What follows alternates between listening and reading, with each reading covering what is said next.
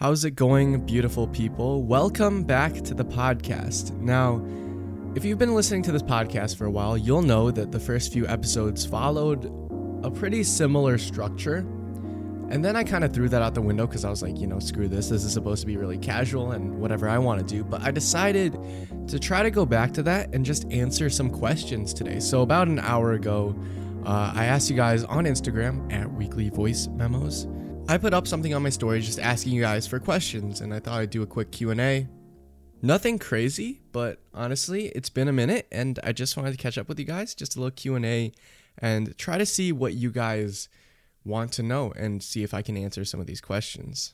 But before that, I also want to say that around 30 minutes ago, I actually recorded an episode of the podcast that I was going to post for this episode, but I decided not to. It's about the business side of Keep It Wholesome and kind of just about business in general. So let me know, just send me a DM if you'd be interested on that episode coming out, because I might just schedule it for a week in advance.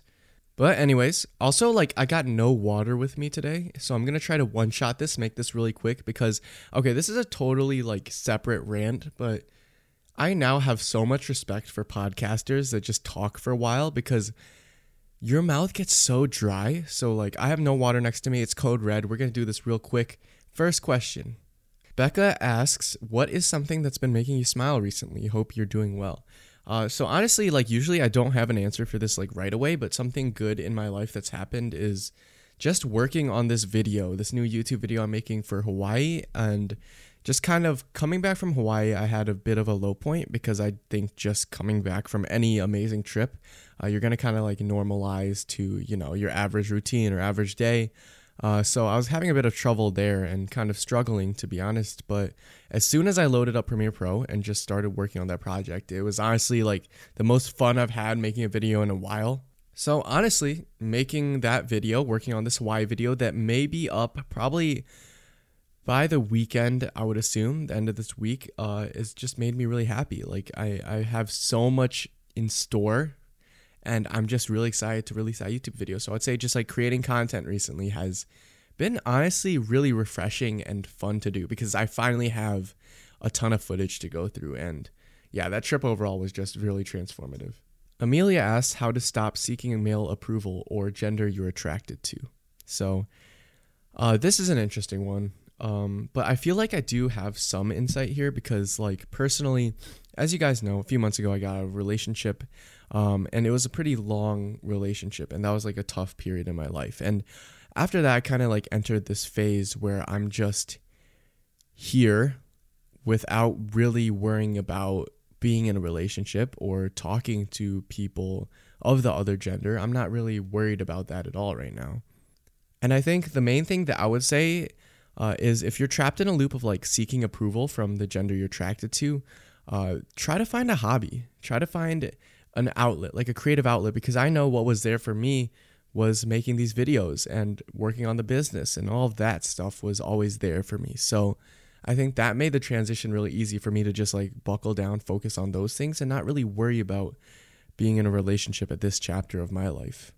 So if you're kind of in that situation, I would say just try to find another outlet, a hobby, an interest that you want to kind of expand further, because I found that just having that is an amazing place to put your time, and you find a lot of growth personally, and it's good for your career overall. So I think when people say focusing on yourself, I hate that because it's so vague. What does focusing on yourself mean? But to me, I would say that's the closest thing, which is just working on your hobbies and your interests and following them. So I would say to just think about the things you're interested in and try to follow those, or try to achieve certain goals in your life and focus on those instead of, seeking male approval. We got another question that asks, what is your life motto when things get stressful? Okay, so honestly, I've had a lot throughout the years. I went through my amor fati phase, or my, accepting of fate phase. Then I went through some other quotes, but I think the main thing that I've realized in life, and something that I've used recently, coming back from the Hawaii trip and kind of what I learned from that, and then transitioning from a super high point to a low point to another high point, is to not make permanent decisions based off temporary emotions. I think that's the biggest thing that keeps me going. And I'm not sure if this is just me, but I feel like this is something a lot of people can relate to, is going from being in the worst mental state to all of a sudden the next day being in a great mindset and being motivated and willing to take on the day and work on these projects, and then kind of regressing really quickly as well. I think overall, like, social media and the internet kind of amplifies the highs and the lows and the frequencies of which we experience them. But that quote has always kept me going, because I know that even if I'm, struggling a lot, which I was when I came back from Hawaii a few days ago, to the point where I'm at now, it's night and day. And that happened so quickly. So to know that things will actually change for the better, and things do change, and that is a guaranteed thing, has honestly kept me going for a lot of this year. We have a question about like how to deal with comparison. Because it's hard at the moment, because I think this is around the time where people are getting back from college applications and, like seeing your friends getting into all these competitive colleges, and maybe you're not getting into these colleges, or maybe you're not feeling like you're accomplishing as much as those people. I would say like the biggest thing that I've learned in terms of this in the past year and just during this gap year is that there is an immense amount of freedom that you can find in escaping that rat race competition. The rat race of, oh, I need to like get into all these amazing colleges and post online. The rat race of, I need to get the best grades. I need to do better than everyone else. Like, that is such a negative space and mindset to be in. And over the past year, I struggled a lot with like not going back to school and taking this gap year and being like, am I doing this wrong? Because all my friends are having fun and they're meeting new people. But after a few months, I kind of got into my groove and then realized there's nothing more liberating than realizing that you can make this life whatever you want. And when you're doing what you genuinely want to do, not participating in this weird competitive scene of showing people where you got into college or how well you're doing or what jobs you're getting, and you just have this idea for your life, you just follow it and you kind of put on blinders and don't worry about what other people are doing, there is this immense amount of freedom you get from that. Like recently going to Hawaii and seeing people who have lived there for years kind of just moving there, living there, breaking even, making enough to get by, and then just living their lives. I'm like, this is so different than what I'm used to. I'm used to like people going to college and then like getting these amazing internships and getting into these competitive environments and doing the best in their class and getting all this money and whatnot. But there are so many different ways to live your life, I realized. And I think traveling has kind of opened my eyes to that. There are so many different paths you can take, but the people that seem the most happiest are those that know exactly why they are doing the things they are doing. So if you're sitting there feeling like, oh, well, I'm a failure because I'm not getting into these competitive colleges and my friends are here posting about them, like, oh, look at this friend just got to Harvard, this friend just got to Stanford, oh, that's so cool.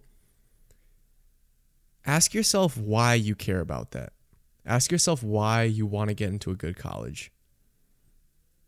Is it because you want to look good? Is it because you want to make more money? Is it because you have this specific thing you're going into that college is good at? What's that motivation really about? And be honest with yourself.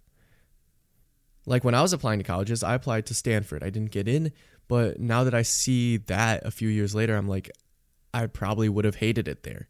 And I only really applied there because I just wanted to feel cool and feel validated and have my ego boosted in a way. But there is nothing more amazing than seeing someone who's taking a different path or on their own journey apart from what everyone else is doing and actually knows what they're doing and has a plan. I've met friends who have been traveling the world, kind of like running their own thing, running their own businesses, and they have a plan. And these people who, society would deem as they don't know what they're doing, they're taking a break, they're not doing what's right, honestly have it more together than a lot of people I know that are in a really high performing college who are kind of just floating around through life and aren't really grounded to anything. So overall, long tangent, but I would just say, I know it sucks to compare yourself to other people, but instead of looking outward, look inward and kind of ask yourself why you care about these things and what you really care about. And start to develop a plan for yourself, not a plan that anyone else made for you. Develop a plan for your own self and what future you want, and just chase that. So recently I've been looking at like housing for when I return to school off my gap year, right, in the fall. And so far I haven't really found anything, so I decided like, hey, I'm okay with staying home for first semester of next year of college. And what's interesting is like if you told me at the beginning of the year that I would be doing that or the beginning of my gap year, I would have been so confused and annoyed. I would have honestly had a lot of FOMO, like, what, you're living at home? You're not going on campus, living in an apartment, hanging out with these people. And it's weird because I think through the year I've grown to accept exactly what my path is and what my goals are. And so I'm okay with that now. And that's not, a typical thing that people do, which is like living off campus. It's not something that's deemed as being like the most socially acceptable thing. Obviously, you're going to save a lot more money, so it kind of is like monetarily the smartest decision. But most people are like, oh, you're going to miss out on the college experience if you do something like this. But I've come to like value certain things in my life now where it's like running the business, making videos is at the very top. And I'm just kind of on my own journey. I know that you can make college, you can make this next level of education, whatever you want. And to have a plan and to have full faith in yourself and be honest with yourself on why you're doing the things you're doing can lead you to a point where you're more content with what you are doing and not really be affected by what other people are doing. So I guess that's kind of my way of like removing comparison from my mind, because I honestly think like from the beginning of the gap year when I took the year off of school, I was really stuck in that mindset of comparison. But now throughout the year, kind of being forced to do something that's totally different and being forced to be in the situation where I'm on my own, forced to make my own friends online and meet up with new people and all of that stuff, I guess I've kind of become more comfortable with what I'm doing and authentically happy about what I'm trying to accomplish. And so I guess it doesn't really matter what other people are doing at this point. Okay, so we got one last question. Like I said, I'm going to make this short because I already recorded an episode and I don't have water as well, which is not a great situation to be in if you're recording a podcast. Anyways, one last question I have here from the Instagram story is, burnout recovery, possible in short terms or not really? I used to struggle a lot with burnout when I was really like grinding for Keep It Wholesome and creating videos every single day. And I feel like I haven't encountered burnout in a while now. And I think I'm kind of on the opposite of the spectrum now where I'm like, I'm not working on enough. What's going on? I'm not getting enough done. What's going on? You know what I mean? Like, I feel like there are two ends of the spectrum. One is burnout and the other one is like toxic productivity. And I feel like I'm more in the toxic productivity space right now where I'm not really posting every day on social or I'm not doing much. I'm more of like, oh crap, what am I supposed to do here? I should be doing more work. So I talked to a friend the other day. She is in pre-med at the University of Michigan, and she really had like no time for anything. And I asked her like, hey, do you ever burn out? And she's like, yeah, but I just keep going. And that really got me thinking. I think the way to handle burnout, at least from my perspective, is to not let it build up. Is to take a 20-minute walk outside in the morning. Is to listen to some music and just lay down for 10 minutes. Have you ever like seriously put in some music, lay down on the carpet on the floor and just looked up at the ceiling for 10 minutes? That 10 minutes is going to feel so long. Like not going on your phone or anything, like throw your phone to the side, just pop in some headphones and just listen to music and stare at the ceiling for 10 minutes. And do that like once or twice a day or maybe like once a week. It's only 10 minutes. But I find that's things like that where you're disconnected and you're taking some time for yourself and you're kind of in a way getting some time back. Because when you're working and when you're on your phone, you're procrastinating, you're working on these projects, 10 minutes doesn't feel like it's that long. But then to lay down and just stare at a ceiling for 10 minutes will feel like an eternity. But I think it's moments like those that you have to do consistently over time that will help you come back from burnout or not burnout. Also, I do feel like being more organized in knowing what you have to do and planning out things helps with burnout because then you have like a framework for the work you want to get done. Like I think, at least for me, like most of my burnout has come from putting everything in my head and not knowing exactly what I have to work on. But if you know exactly what you're going to do for like today and finish today, like you're going to be way better off. So yeah, that's just my 2 cents on burnout. I have no idea. I haven't been in a position where I've been burnt out in a while, thankfully, but I've been on the other end of that spectrum where I've not enough to do and feel like I'm not doing enough. So I'll just recommend like small things throughout the day, like 10-minute walks or 10-minute like ceiling gazing sessions, I guess you could call them, or like, I don't know, like simple things where you're not on your phone and you're just letting yourself feel every single second of the day and realize how long the day is and just be a bit more grateful for that. I think that's all it takes to avoid burnout. Obviously, like everyone's going to burn out under immense amount of pressure. Like, okay, you're meditating for 10 minutes a day. You're going for 10-minute walks, ceiling gazing for 10. You're still going to burn out eventually if you're under a lot of stress. But I think it's more of like trying to push off that burnout or kind of release it in a way over time than to have zero stress. But anyways, that's all I got for today. Also, I want to say something. I feel like I've been very low energy on these podcasts recently because I've been like listening back to them. I'm like, dude, this is kind of boring. So just send me a DM. Let me know what I could do better, what I should do better, what episodes I should bring to the table at Weekly Voice Memos. It's been a fun one. I actually really like this one. I think we're going to do more Q&As. Love you guys. And as always, keep it wholesome. I'll see you in the next memo.